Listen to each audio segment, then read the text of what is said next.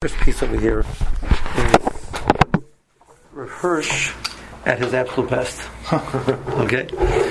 To take this seemingly dry discussion, the halachic discussion in Gemara, and make out of it a major understanding, hashkafic understanding of one of the foundational concepts in the Torah, is like, wow, right? So that ability to move back and forth between the two things, I think, is one of his strengths.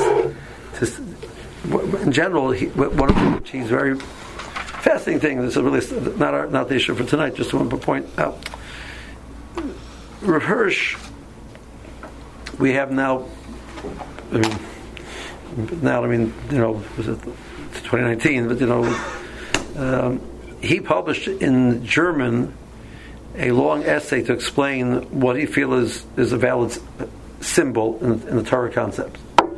He felt a lot of the mitzvahs work with ideas of symbols or certain messages, which the different mitzvahs act as symbols. And he felt in order to act as a symbol, it has to meet very, very specific criteria. So honestly feel that the idea behind this mitzvah, it's teaching us a certain lesson, without knowing all of the halachas of that mitzvah, and that this idea should fit into all of the halachas, he felt was not a valid symbol. The Rambam in Moreh Nevuchim, mostly in Chelik Gimel, talks about tamei mitzvahs, different reasons why we do certain mitzvahs, certain like type of messages and ideas that they give it. He does it based on a very loose associations. So the Torah give this mitzvah, teaching me a certain type of lesson. It doesn't exactly fit perfectly. That's good enough for it around. And Rav Hirsch was very strong against that. I once heard, I don't recall from whom, that Rav Zalman Sorotzkin, the Lutsker Rav, who wrote the Pirush Haslayim Torah, so his son was Baruch Sorotzkin, was Rosh Hashiva. So maybe I heard it. I only heard from a Baruch directly. I might have heard it from somebody who heard it from a Baruch. That the Lutsker Rav one time said, Rav Zalman Sorotzkin one time said, he says it's clear from Rav Hirsch's Pirush on Vayikra that there wasn't a riot in Toras Kohanim, but the Rav Hirsch did not know backwards and forwards. And you see that he pulls out rivets all the time. If he's trying to build up a message, it has to fit every single halachic detail. So that's in general, that was his approach, and the explanation why the Rambam felt it wasn't necessary. Probably the conversation of a different time. So very beautiful essay about it by Rabbi Yisrael Miller, formerly of Pittsburgh, now of Calgary. He wrote a few books for Art Scroll. One of them was "What's Wrong with Being Happy? What's Wrong with Being Human?" Something like that. I think he has two books. So one of those books, he has an essay about this argument between Rav Hirsch and the Rambam. Very interesting essay. That's not our topic tonight. But in this week's parsha, the Torah mentions the idea of kinyanim.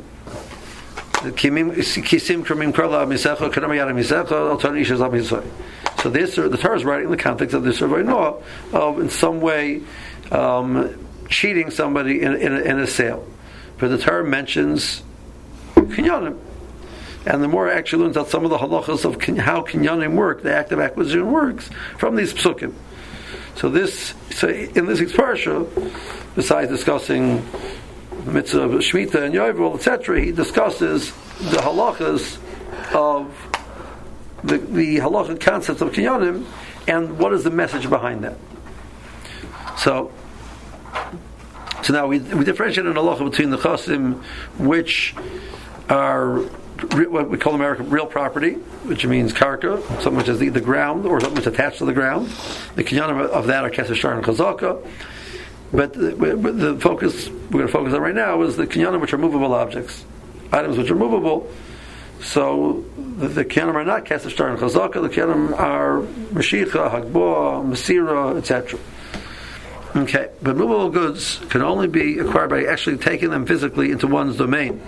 Meshicha, or by simply lifting them up off the ground. Hagbah, or where the object is too big and heavy, such as a boat, according to some opinions, also with animals, actually referring to in the Gemara, whether that's only by behema gasa, larger, like not by a goat or a sheep, you can pick them up. By mesira,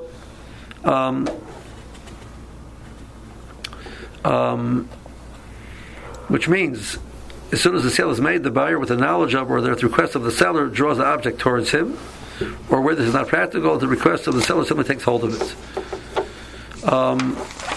So Mashiach is to bring it to you, and it has to be, the Gemara says, that requires that the seller says the phrase Lech Meshoich Ukanei, Lech Hagbei Ukanei. So the seller tells the purchaser, the buyer, go and do the Mashiach and be karnet. So the purchaser then takes it to himself and he's karnet. That's Mashiach. Okay, fine. But the law that Metalton Niklim Mashiach, according to the teaching of Rabbi Yochanan, which is accepted as a law, is only an institution of the Rabbanim. It's Kadosh HaChamim. The original law was that acceptance of money was the only means of transference of goods. The Torah Mos Konos. Midaraisa, the kinyan of even metaltalin, of movable objects, was Midaraisa, was kesef. By karka and by metaltalin, the kinyan is kesef. Now by karka, there's also kinyan shtar. There's no shtar by metaltalin. Chazaka works by karka and not by metaltalin. Midaraisa, the only way you can metaltalin is with kesef. Chalipin. Okay? So why? According to the Torah, the deal is completed by movable goods as soon as the money changes hands, even the buyer has not yet touched them, and they're still lying in the domain of the seller. But our sages found it advisable to make the law that the deal is not considered completed until the goods are actually handed over to the buyer, so the responsibility for care against fire or loss in the interim between purchase and delivery lies entirely with the seller. Because if the kinyan is immediate, and he paid for it already, so then the seller says, listen, it ain't my problem anymore. Now the fire breaks out. He says, aha, tough luck on you, I got the money. Right? So since they haven't actually transferred the item, because Mashiach and Hagboah obviously are assuming that now we've transferred the item, I take the item to myself or I pick it up. So those guarantee they're not going to have that headache of this fight in between. So we said, you know what, let the kinyan only take effect later on. But Midaraisa, it takes effect immediately. Now that's Rabbi Yochanan. Rish Lakish holds the opposite opinion. It takes the phrase in this week's parsha, of our text, to expressly indicate that Mashiach is the means of transference. Mashiach refreshes Minataro. You're karna miyad. It means that you are karna from that. You take it from that person. That's how you're karna. So the pasuk is actually saying the way you're karna is by taking it from the person. Then he says, I mean, it's meaning that the Yad Torah itself says that objects are to be acquired by handing over from the hand of the seller to that of the buyer. But Rebbe takes me out of Masechah to refer to not the form of the transfer, but to the nature of the object itself, which must be something that can be handed from the hand of the owner, can be handed by him, is movable, and therefore the halachas of no reply to metaltalin more than mekarka. Now the Gemara says, so the main point of the pasuk is not the kinyan, because the kinyan is kasef. The point is, when you do this act of handing something over, alternatively says you can't do it all, but ain't no karkos, the Gemara says.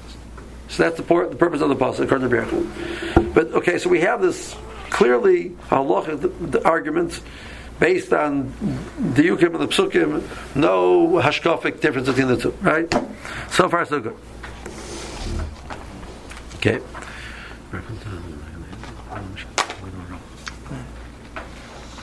Now, according to Rabbi, the legal form of acquisition by Mashiach and Hagboah is Minatara only applicable to owner. The act of Mashiach by Hagboah is only applicable to ownerless goods, because you can't say you're kind of a kasef, hefker. So over there you do Hagboah, you do Mashiach, or according to Tosfos by gifts, matana. Again, I'm not giving any money. In case there's no kasef, no compensation to be paid. So then the kinyan is through Mashiach or Hagboah. According to Rabban, even for gifts, Mashiach and Hagboah have no power of legal acquisition. And therefore gifts and movable goods can only be required by chalipin or with a connection with landed property, kinyan agav. Okay. So, fine. Now, let's talk about where this comes from. So I want to put Reversh on the hold for a second. There's a piece from Yerucham which I did not photocopy in the end of Parshas Tazria. he talks about the idea of kinyanim. So Rabbi Yerucham writes, it says like this. Let's stop for a second and think. What's the difference between a lamdan and a non-lamdan? Right? A lamdan understands that wherever you're learning, it's not just the specific thing in front of you. There's a principle there which can be expanded and applied in multiple scenarios. To get to that, the lumnus, what is the foundational principle here, as opposed to the specific case, is to be able to really understand it, and you can extrapolate beyond. And we understand that the goal is to learn Torah in such a level. Okay, we have a klal which everybody's familiar with. What's Simcha Elav Araya? All right, tremendous klal.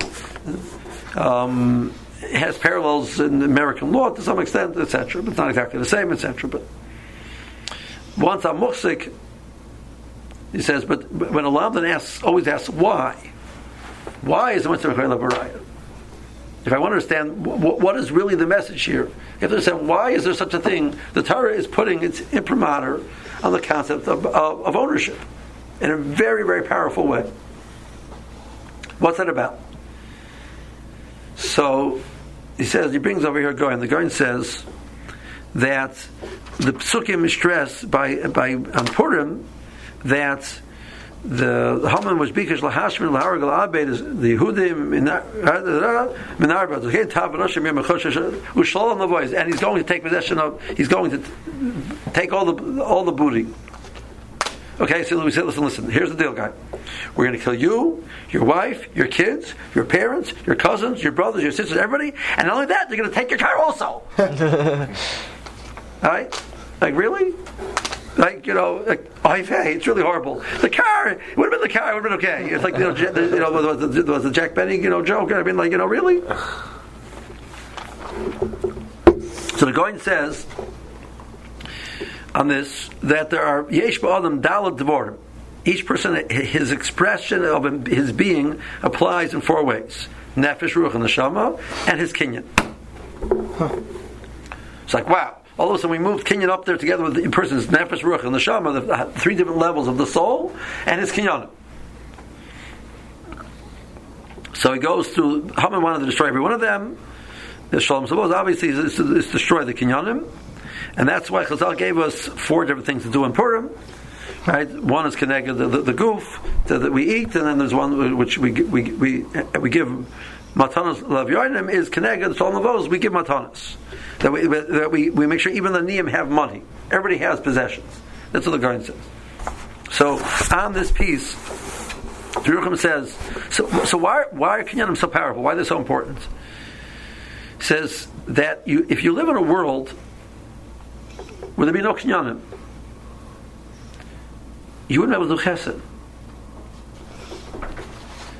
The power of chesed is rooted in the concept of I have what to give. If I lived in the world where everything they have didn't belong to me, so I can't act like a Kadosh Baruch Hu and be a giver. And the whole purpose of the Bria is to be able to connect to Kadosh Baruch Hu, who created the world as a giver. So Baruch Hu created the concept of ownership as a vehicle to allow me to be a giver. Wow, right? It's like a whole new thought process. He says, and this is of the concept of ownership, they're against ownership. Communism. This was a he was around during that Tekufa. They don't know about the ownership. I'm beyond that. It's not important to me. Everybody wants everybody. Everybody wants the idea that you own your personal things. It's capitalism. It's like horrible. It's mean. It's horrible. Evil. And I get right.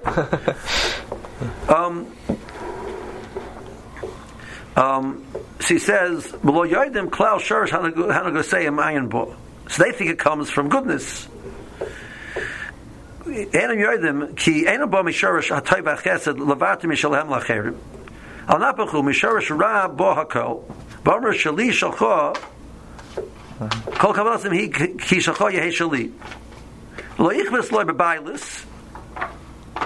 Right?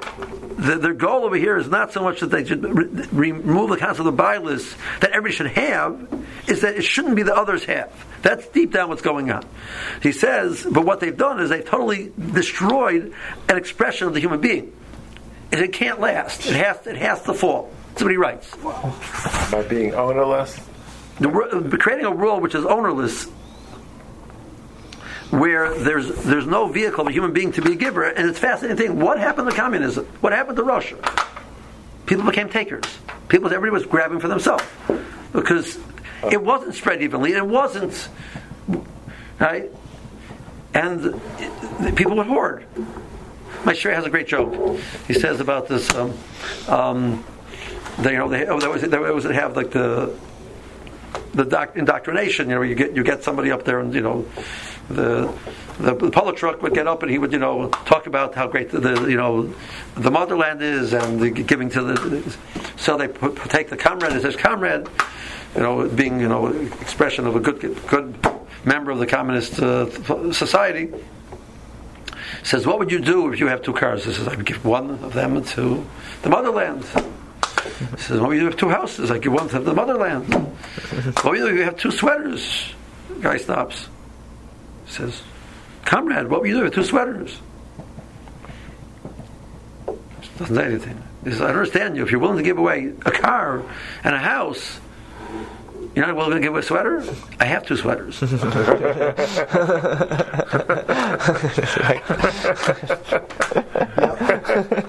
It's very nice in the world of theory. Right? Right? So, the Goyen is saying that part of the expression of human being is the ability to have. I express myself on it, and the reason why the Bereshit created such a being, because that it is expression of the human being, because that allows him to be something greater, move beyond himself, and to be a giver. So they destroyed the tzuras of them, and you see what happened to the people there, both the people in control, and it just ate them up. And the people which were on the other end, besides the fact that there was an oppressive society, they hoarded, because you never can get enough. So, let's go back to Rav Hirsch. So he says, by the way, the Mishnah says, Aramidas ba'adam, Aramidas shali shali v'shalcha shalcha, shalcha, zoymin abenis, v'yashar mezumi stoim. Listen, we don't share anything. Mine, yours, Ayn Rand.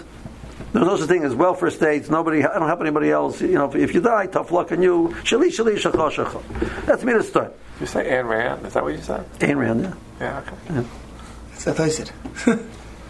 Shali, shakha, shali, Amo Oretz. Right? I'll give yours is mine is yours. There's no such thing as ownership. That's Amoratz. It's a lack of understanding of the reality. Shali shalcha is chassid. Shali is rosh. Fine, good. That one doesn't take too much to figure out, right? Zotrav Hirsch. We go back to the explanation of all rights of possession. We can find no other basis for the possession of property than God's dictum v'kif shua, with which He, the original owner of the world, the real Kadosh Shemayim V'Aretz, set man on the earth with the order master it, which means to make it his own by exercising his power over it. So that when a man takes himself out of the wild from a virgin tract that has not yet been appropriated by any other, with express or implied intention to make it his own, that by express and consent of the original owner becomes his. Okay, so now, there's no such thing as ownerless land, really. Everything belongs to Kadosh Baruch Hu. The Bereshit, as the owner, said take. Kif shua. Take possession. Right? So we're starting with, here we have a scenario where the owner said, take. And what did I do? I took. Aha! That's Mashiach. Right? So here I have that the first example of the Torah of how to take possession is the owner says take, and I take, and that's good enough. It must be respected and treated as such, and without his consent cannot be transferred into the possession of anybody else. So that for ownerless goods, the exercise of force, kivisha, just by taking them into one's possession, hagbor mashiach constitutes a right that they become one's property, etc. But even here, simple force is not the source of the right. It's not because I'm powerful enough to beat you to it, therefore I get it.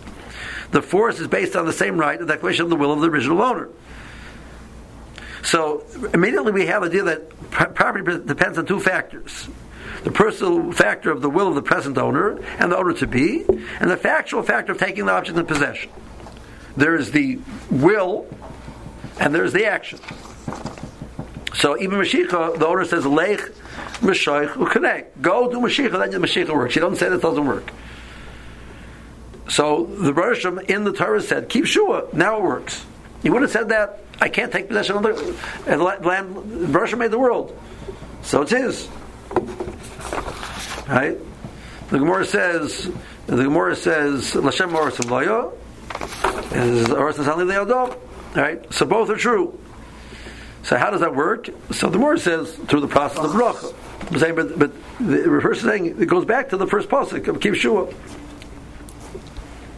Okay, so that's, now, once that's how the Bereshim set it up, so in the sphere of human commerce as well, the terms of goods from hand to hand would follow the same course. With the consent of the present and the would-be owner, the transfers will be accomplished by the latter taking the goods into his possession. And that's what Rish Lakish says. So we're good. So what's Rabbi Yochanan? Right? So Rish Lakish says, listen, let's go back to the first act of kinyan in the world, when we're clearly back to the real owner. The real owner says, here's the deal. I'm agreeable, you take it, everything's wonderful. So that, therefore, we're going to work the same way. The person says, one human now has possession, says the other one, I'm asking, go take it. And he takes it and he's kind. So what Rabbi Yochanan says, kesef. He's masking that you need kesef afterward. Right? It's not. The kesef is not part of the Ma'aser Kinyan. It's a chayv moment that I owe you. Right. It's not intrinsic at all to the Kinyan. Rabbi Yochanan teaches us that the means of accomplishing the acquisition of property, according to the original law, only applies to non-Jewish Noachayin world. However you pronounce that, right? Because that's the more according to Rabbi Yochanan, the kesef is kaino, but by Akum Mashiach is kaino. So what's Takab Shat? Why by the Goy is Mashiach kaino? Why by the Yid is kesef kaino? Like, what's the hashkafic difference? But for the Torah ideal of life in the Jewish state, acquisition of goods can only be made by kesef. And that's the more Bakaris that for that Rabbi Yochanan it says he darshans miyad amisecha. When you do it from a Jew, it's with kesef. When you do it from a goy, it's not amisecha. So then it's taken with Mashiach. So unless you're mistaken, he wants to suggest a pshat. The underlying idea of this teaching is to make the sharpest possible distinction between the relation of man to object in the realm of nature and the realm of fair dealing with the relation of man to man imposes. Okay, now, in general, a lot of the Baalei Machshava understand that what is the message of the Zayin Mitzvah B'nai Noach? If you look at the Zayin Mitzvah B'nai Noach, the Zayin Mitzvah B'nai Noach basically are a way to maintain the earth. There's 6 los ases. And there's one asay, which is to create courts to make sure you do those 6 los ases. Right? So, it says, here's the world, respect the world. I'm not asking you, I'm asking you... Don't mess it up. Don't mess it up. Right? So, don't take somebody else's wife, don't kill, don't do what is like, etc. It's all don'ts. There's a sefer from Rabbi Zil Tauber, Just Nifter, right? The name of the sefer is called Choose Life, and he gives a gewaldige mashal. It was the story. It's a true story, but the writer expands on it about this non-Jewish woman and the Jewish man who were in a relationship, and then he's getting a little bit interested in Torah, and she's trying to understand what's happening over here. So she comes along to one of these seminaries to hear, one of these retreats, the Shabbos retreats, to hear what it's all about. So at some point in the Shabbos, the couple approaches the rabbi, like informing, asking the question, like what. So he says, I want to tell you a fascinating thing. He says, when you travel, you came here by plane. You paid good money for that to be on the plane. And and for most of the flight, you were stuck in your seat with limitations, what you're supposed to do, etc. Says, are you aware of the fact that there was people on that plane who did not pay a penny at all to be in that flight? And they were allowed to walk around as much as they want. I said, who? They actually got paid. The stewardesses and the stewards. So that's not fair. It says, but what's the difference between the stewardess and the stewards? It says, when the plane gets here and goes back, they go with it. So some people, the plane is a vehicle to get somewhere else, but then you leave the plane and you have what to accomplish. Some people are there to service the plane. The Jews travel through this world. The world is a vehicle to get us to a goal the Bereshit has for the world. The world is not the purpose. We're the passengers on the plane. What do we do at the time we were there? Well, we're preparing for that next stage. So you get ready, you sleep a little bit, and you read through your itinerary, and you study up on the maps where you're going to go, right? Right? So, but the steward and the stewardess is the Umas Arlam. Their purpose here is to maintain the world. So she asked them, well, can the stewardess ever change to become a passenger? She says, yeah, pay a ticket. So that's his mashal that he uses to talk about the whole process of difference between a Jew and a non-Jew, etc. So that's this concept. He says so. In the Bereshit set the world before the Yisrael comes along. You take. There is a concept of force. As long as the owner is agreeable, you take and you become the owner. So in the world of nature, you take without having the owner agreeable. The lion doesn't ask permission of the sheep. It's a listen sheep. I'm a little hungry. I'm going to take you. Says, I'm not asking. It doesn't work like that. It's just taking. Okay, so you understand in the world of human beings, you know what? I got to get permission from the guy. The Russian gave us this, set this up in the beginning. As long as the owner is agreeable, you can take it, get possession. That's a beautiful way of doing it. You're very one with nature. Everything is wonderful, etc. That's not what the Torah wants from man. That's not the relationship between man to man that the Torah is expecting of the Jew. It's not about taking. There, where there are no owners and no personal relations involved, and there alone, force, actual seizing of an object is the source of a right to it. When something is hefker, okay, I get it. But here, where goods have already passed into possession, they become part and parcel of the possessor. That's part of the being of the person. And not even complementary is actual grabbing to be an additional title to ownership. So there's no way to take it away from him. Like the Goyen was saying, that the part of the expression of a human being is the ability to have ownership. It's a vehicle expression of man. So it's part of who he is. You can't take it away from him. You have to expect that. You have to respect that reality. So what can you do? Between man and man, rights and rights alone are to be the source of ownership. Once the right to an object has been acquired, it passes automatically wherever it happens to be until legal possession of the new owner. The right of claim to the object is acquired by its value being accepted from the hands of the new owner, and then the object comes into possession. If I, as it were, exchange that for something else, I give you money instead. I give you the value of it, the full value of it.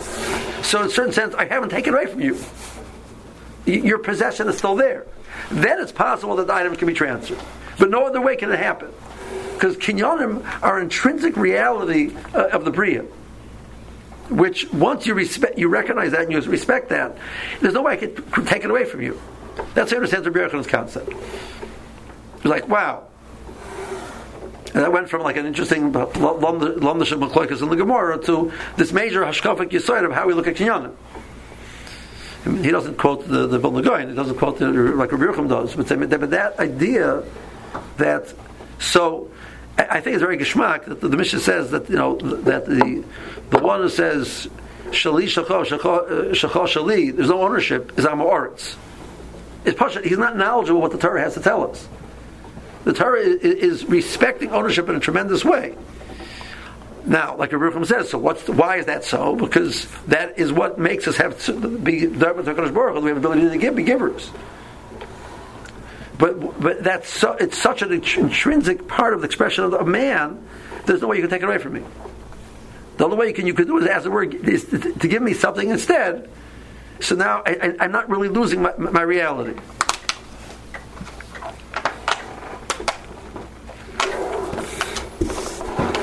Now, then he says, but for the practical application of this theory in law, the presumption is assumed that the general respect for fair play will ensure that while it remains in the premises of the seller, it will receive the same care and protection as the latter's own goods. But that's not really true. Because, therefore, we said, let's do Kinyan Mashiach because, right?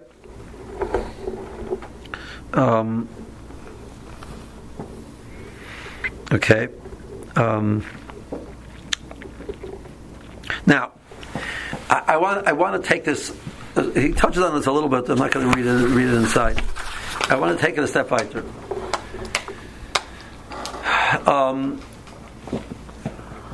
There's one exception to this. There's a fascinating discussion, in the alumnus of Davar, which is Shalom and B'Rishusay. Right, an Aveda. So an Aveda, actually, it's Rabbi Yochanan Shita, right? Rabbi Yochanan Shita by Aveda, it's Shalom and B'Rishusay, it's mine, but I have no authority and power over it. It's not really in my possession. I own it. Being lost doesn't make it. That's not mine. I don't have to do a new kinyan when I get it back. But it's Eder B'Rishusay. So Rabbi Yochanan learns out that someone's Eder B'Rishusay. You can't sell. You can't be makdish. You can't give us a matana. You can't even be after it. You have no power over it. Okay? Taking a step weiter. Somebody finds an Aveda. Right? So, he's kind of, if there's, were it not for the Dinei Hashava, in a scenario where there's no Dinei Hashava, so Lach is that he's kind of, now it belongs to Reuven still, but it's Davar Shem B'Simon. So Reuven's Miyayish, so the Ksais learns it's not Hefker, it's Reuven's item, which Reuven was Miyayish and ownership. At that point in time, when Shimon picks it up, he can be kind. How did that happen? It's still Reuven's. The whole mile of Kinyanim is that it can be expressed and do something with it. I own money which I have in some vault and I do nothing with it. That's not the reason why the Bereshit created Kinyanim. So at the other end of the spectrum, that if I have something which I cannot do anything with it, it's not really ownership. That's Shalom and B'Rishusay. So at that point in time, it functions similar to the concept of Hefker. So somebody finds it, can take possession of it. Since the Torah gave a mitzvah Shavas Aveda, so that, as it were, maintains my ownership, because I'm going to get it back through the mitzvah Shavas Aveda. When there's no mitzvah Shavas Aveda, because Davar Shem B'Simon, and therefore the person is Miyayish, etc., so there's no mitzvah Shavas Aveda, so then I can take it, even though it still belongs to the owner, because it's not. There was no act of hefker, so halachically it's still his. But that halachically which still his, which precludes somebody else from taking it and becoming the owner, no longer exists. And that's the tifkat of the lumdus, I think, of what happens by. So the milas hakinyanim is because it's an expression of man over the matter. That's what the Ma'ila Bailis is. But when that's not true anymore, so Aveda Sheshat V'Nor, so it's totally out of your possessions and the conversation. By definition, it's not yours anymore. Now, the more to give you two more, take it 2 steps weiter. So you have a Gemara which talks about the idea that Chametz, Isurei Hanoah, becomes Shalom Eder B'Rishusay. So the Gemara says that Betzim you should not be chayiv. The Torah is not chayiv for Chametz that you own. Once it's also about Noah, you cannot do anything with it. It's not really yours. It's mine. What does it mean it's yours? I can't do anything with it. That's not ownership. So the Gemara says that it really should not. Person should not be chayiv. The Torah put it back into Rishus as it were to be Mechayiv you. The Torah held you responsible for it, even though you don't really own it, because you can't do anything with it. So Isur Noah, according to some Rishonim, is Mavatal Bailas totally. And some learn the Rashi says it's Shaloi Ben B'Shusai. But that's not called Shalom. I'll take it one step right. There's a Mechlek more where the Kenyan Paris is Kenyan and Guf Dami. So Reuven owns a field, and Reuven sells the field to Shimon. And Reuven says, "I'm still the owner of the field. I own it, but everything that the field produces is yours. All usages of the field belong to you." So the more it has the Mechlek is whether the Kenyan Paris is Kenyan and Guf Dami or not. The more it applies it to when they bring Bikurim. Who says what Adam Asher Nasatali? The one who owns the pairs, the one who owns the goof. Adam Asher Nasatali, the land. One number says the person who has Kenyan Paris says Adam Asher Nasatali. You don't own the land. Yes, I do. Because what do you mean your own land? Which you can't. The whole mile of Kinyanim is that it expresses something. If I can't do anything with it, that's not Kinyanim. The more says there's a dinner by a person. Person kills an Eved Kanani. The owner of the Eved kills the Eved. If the Eved survives for 24 hours, he's not Chayiv Misul. He hits him, and the Eved doesn't die right away. The din of Yom Yomai. The Morah says, what would be a situation where the Eved is shared? One person owns the Guf, one owns the Paris. Who gets the din of being owning the Eved? The Morah says, "It's Machlok. Kenyan Guf Dami." And one Morah says, the person who uses the Eved is called the owner. So ownership is not this idea that I can mark a number in the bank. That's not a giver, that's a taker. Can't do anything with it. So what if it's mine? I can sit there and I can enjoy the fact that I have a lot of possessions. What do I have out of it? Nothing. I can show my account I have millions and millions and millions of dollars.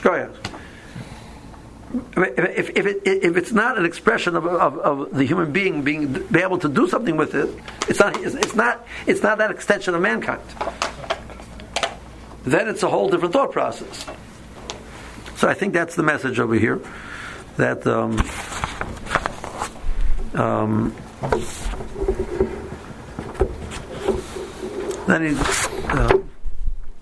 now one more piece over here. Just landed property, what we call real property, is not, as we already remarked, is by nature really in the possession of its owners. They do not grip it, but are gripped by it. It's not wandered from hand to hand. Its owners change on it. Its sale accordingly is more transfers of rights than transfers of objects, and therefore obviously everybody agrees on whether that it has the Kenyan is going to be kasef. And the idea of a star, which is the star is take this transfer of ownership and embed it into a piece of paper, embed it into a document. There's a ma'aser with the Rishon Hanan. There were two people who were having a fight about a piece of property, and they were going back and forth, screaming each other, yelling, and such. Rishon Hanan go to the door. After the whole thing, we said, "You know what? I hear what you said. I hear what you said. I want to hear what the land has to say." So we said, let's go out to the land. They go out to the field, and Rizal puts his head down, like ear next to the land, and he's listening intently. And it's like, what is going on over here? So he pokes up and says, I'll tell you what the land said. The land says that Reuben says that the land is his, and Shimon says that the land is his, and the land says you're both mine. You're going to end up in me. Oh wow! So, right? Mic drop. So they do not grip it, but they are gripped by it. I think is a very good description. We read this was in Tells, I think in 10th grade in the English class. So we had the reader book that you had different stories you had to read. There was a story called "How Much Land Does a Man Need?" Right? You know that story? Yeah. William Bennett's Book of Virtues, I think. Okay, good. But go tell it. I like to hear it. What? I like to hear you tell it. Okay, so I haven't. Last time I read it was in 1976. So if you need to correct me, you can correct me, please. So it's about this person who won a right from the governor to get a large tract of land. The deal is, he gets a tract of land. whatever he can walk around becomes his. He has from sunrise until sunset. If he doesn't close the box by sunset, he gets nothing. Right? So, and the whole town hears about it, and they come up, the day it's going to happen, and it's bright and early. He's there, and the whole city's there watching what's going to happen. And he starts going east. Let's say, right? So, his mind saying, time to start going north. He says, no, I'll go a little bit further, right? So he goes a little bit further, and then again the same thing happens. And he says, I really have to start turning north. And he turns north, and again he has the same thought process. And then he turns west, and then he turns south. And as and the sun is going lower and lower, and he still hasn't closed the box. And he has this nice gigantic tract of land, and the people are cheering him on, and he's pushing himself, and all of a sudden he sees the sun goes below the horizon, and he's devastated. But the people are still cheering. And it's on top of a hill. And for them, the sun is still up. He sees the sun going below the horizon, right? But for them, they're cheering him on, and he's pushing himself, and he's exhausted, and it's uphill, and he's going, and just for the last moment, he has a heart attack. And the answer is, how much land does a man need? The mountain you need to bury the person in. That was the end of the story. It was like, great, very morbid story for our 10th graders that, what? Intense. Intense, but it's... Intense. So, why? I haven't tracked down that story since then.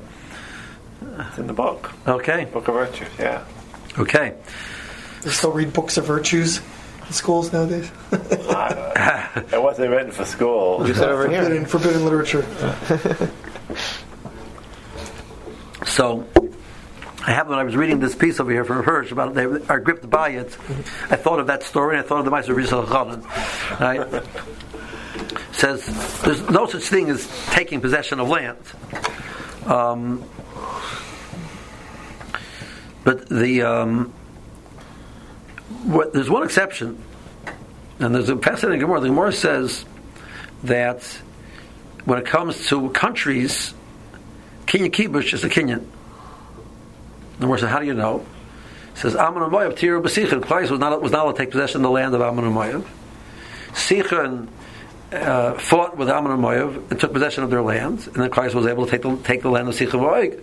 They can't take the land of Ammon and Moav. It's not Ammon and Moav anymore. It's Sichon's. Kinyan Kibush, Shmei Kibush. Acquiring something through conquering a land is called a valid ownership. Right? So, the way I understand that concept, this is based on the I think it's a word for Rav Chanan, but it's this Yesod. Whereas in the individual level, if somebody steals it from me, he's covered from me, etc., it's not really taking possession of it. He never can really get ownership. But on a national level, what the Torah is saying, there is such a reality of whether we like it or not. Of that's the siksuk which takes place between the nations. We can't. Realistically, it's not yours anymore. A new nation has moved in. Tell the Palestinians. What? Tell the Palestinians. Oh. It works both ways, right? I'm saying the Jews say, "Well, it's our land. How do I know? Because we owned it 3,000 years ago." Right. A second. Stop. There's been a lot of people who took possession since then. If that's the only way you have ownership, you don't have ownership anymore. If you want to say, listen, because the Torah says it still belongs to us, okay, then you got to believe in the Torah. That to argue with it's ours because once upon a time it was ours. Well, that's not going to work. Well, just based on history alone, that's what the Gemara is saying. The history that was once upon a time Ammon and Moav is irrelevant. It's not Ammon and Moav anymore. Now it's Sichon. So I can take it from Sichon. I can't take it from Ammon and Moav. I can take it from Sichon. But your start of the concept is, whereas by individuals, you never can say you really, even when the person steals it, right? It's not. The mitzvah of Shabbos Gzela tells he has to give it back. He had no right to take it, so he never gets the real ownership. But when it comes to nations, that reality on the ground becomes a reality. It's not ownership. What do you mean? It's ours, but happily somebody else living there for the last 55 years. That's not ownership anymore. That's the chiddush that the Gemara is saying. So, at that level, even with Karka and Exelis, when it comes on a, you can never really steal Karka. because as much as there's an idea of ownership, it's an ownership which is conceptual to a certain sense more than it's factual. So the fact that somebody else is on the land doesn't take it away. But when it comes to nations, that's not true. So what to think about that? Why that's so? And the last thing he talks about how Kenyan Khalifa works. Okay, there's a piece of the Sasemas which I put in the packet, which I'm not going to get to.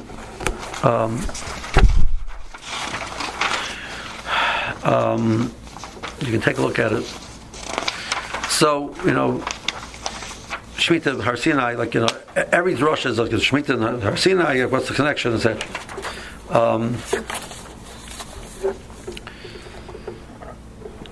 The idea of counting the years of the Yovelis, the idea of counting the days.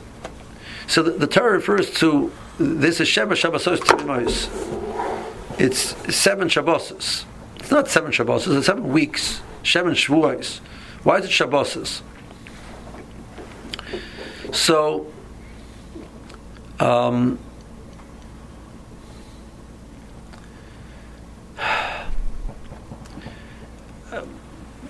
make a crude mashal. You have a person who has a business, right? So I don't know. His business is selling cars, right? So he decides he wants to go to the business selling cars, and it's okay. I want to sell cars. I have to go buy cars. I want to sell cars. I have to learn all of the laws of what you have to do to sell cars. I have to get a property where I can store them.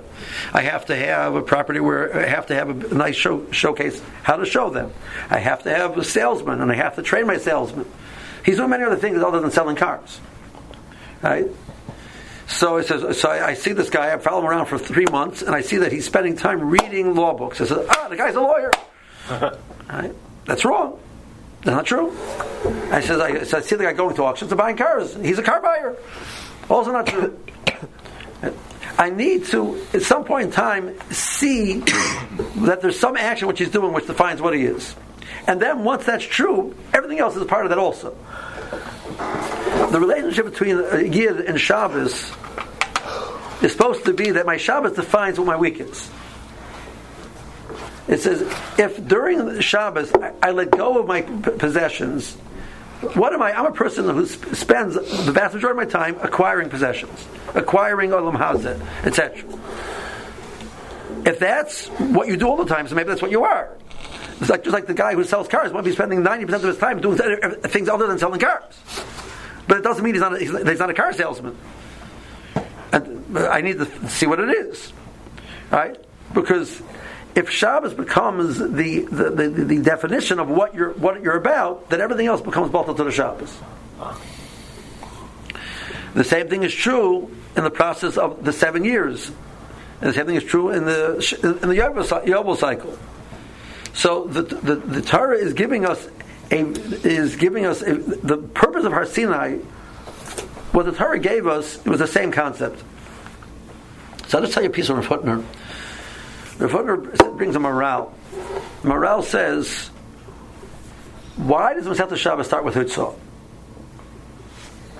Why the Malacha of Hutzah? So he said, let's explain the question. If you look at Masechet Shabbos, take the first Mishnah of Masechet Shabbos out of the picture, that long Mishnah, right? The next Mishnah talks about the lachas of Samach LaMincha, what you're allowed to do before Mincha. It goes to the lachas of what you're allowed to do, what you're allowed to do, not allowed to do Erev Shabbos. It goes to the lachas of how to light neiros, and all of those halachas. Then it goes to the halachas of being matman food for Shabbos. So clearly, it's going in order. Right? Starting from the second Mishnah on, for the next 4 prokim, it's going in chronological order. And then, okay, then it goes, eventually, in the 7th parak, it starts discussing the Lamed Tes Malachas. Okay, that Shabbos itself, what are the Malachas? We would have written Masechet Shabbos, the Mishnah of Kal Gadol, the Mishnah of the Lamed Tes Malachas, I would have put Mishnah Aleph. Okay, they use a different system to teach. But why is there a Mishnah about Hutzah first, and then we go through this prokim after prokim about the Seder Hayom, what you're allowed to wear to get ready, etc. And then we say, by the way, what's going on? He says, what did Shabbos add to the world? It says, there's a unique element in Hilchos Eitzah. So, many cases of Hitzah, Mishnayos later on, at the end of the 7th parak, the 8th parak, etc., there's shiurim for Hitzah. If a person wants to be chayav Hitzah, he has to take out a certain amount, and depending on what it's used for, larger amounts, smaller amounts, etc. What about a situation where you have a kli, which is very large, and clearly a shir Hitzah, and there's seeds inside the kli which are less than the shir Hitzah? So lachas he's potter. Because the kli becomes a tafel to the seeds, and the seeds are not a shir. Who decides that? The thought process of man. Your decision of what you want to do with it, what's ikr, what's tafel, and to the point that it defines what the action is, the place that you see that very distinctly is in the world of Hitzah. That's really what Shabbos added to the world. The 6 days of the week are the kli, they're all of the actions. If on Shabbos you stop and you decide what the purpose of the world is, you change the kli becomes the tafel, and the ikr is something else. So the whole purpose of Shabbos being given to us is this ability to redefine what life is about. What we're doing the whole week can be defined, even though it's a very big kli. It's a lot of action. It's a lot of work, a lot of physical reality. It's not defined by physical reality. It can be a gigantic box, but it's irrelevant if I decide that that's not what it's about. That's not what its purpose is. So the first the whole Chiddush of Shabbos is this yesod, that we can define what life is about in our minds, not by what we're doing, but what we decided what the purpose of life is. That's the Chiddush of Torah. Torah came along and said there's a nature, and you're bound by nature, and there's all the things you have to do with nature, and that's what life is about, etc., etc. No. You define yourself by something greater than that. You rise above nature. Nature doesn't define you. You define nature. So that's the connection to Shemitah and Har Sinai. That's the word that he says. Okay.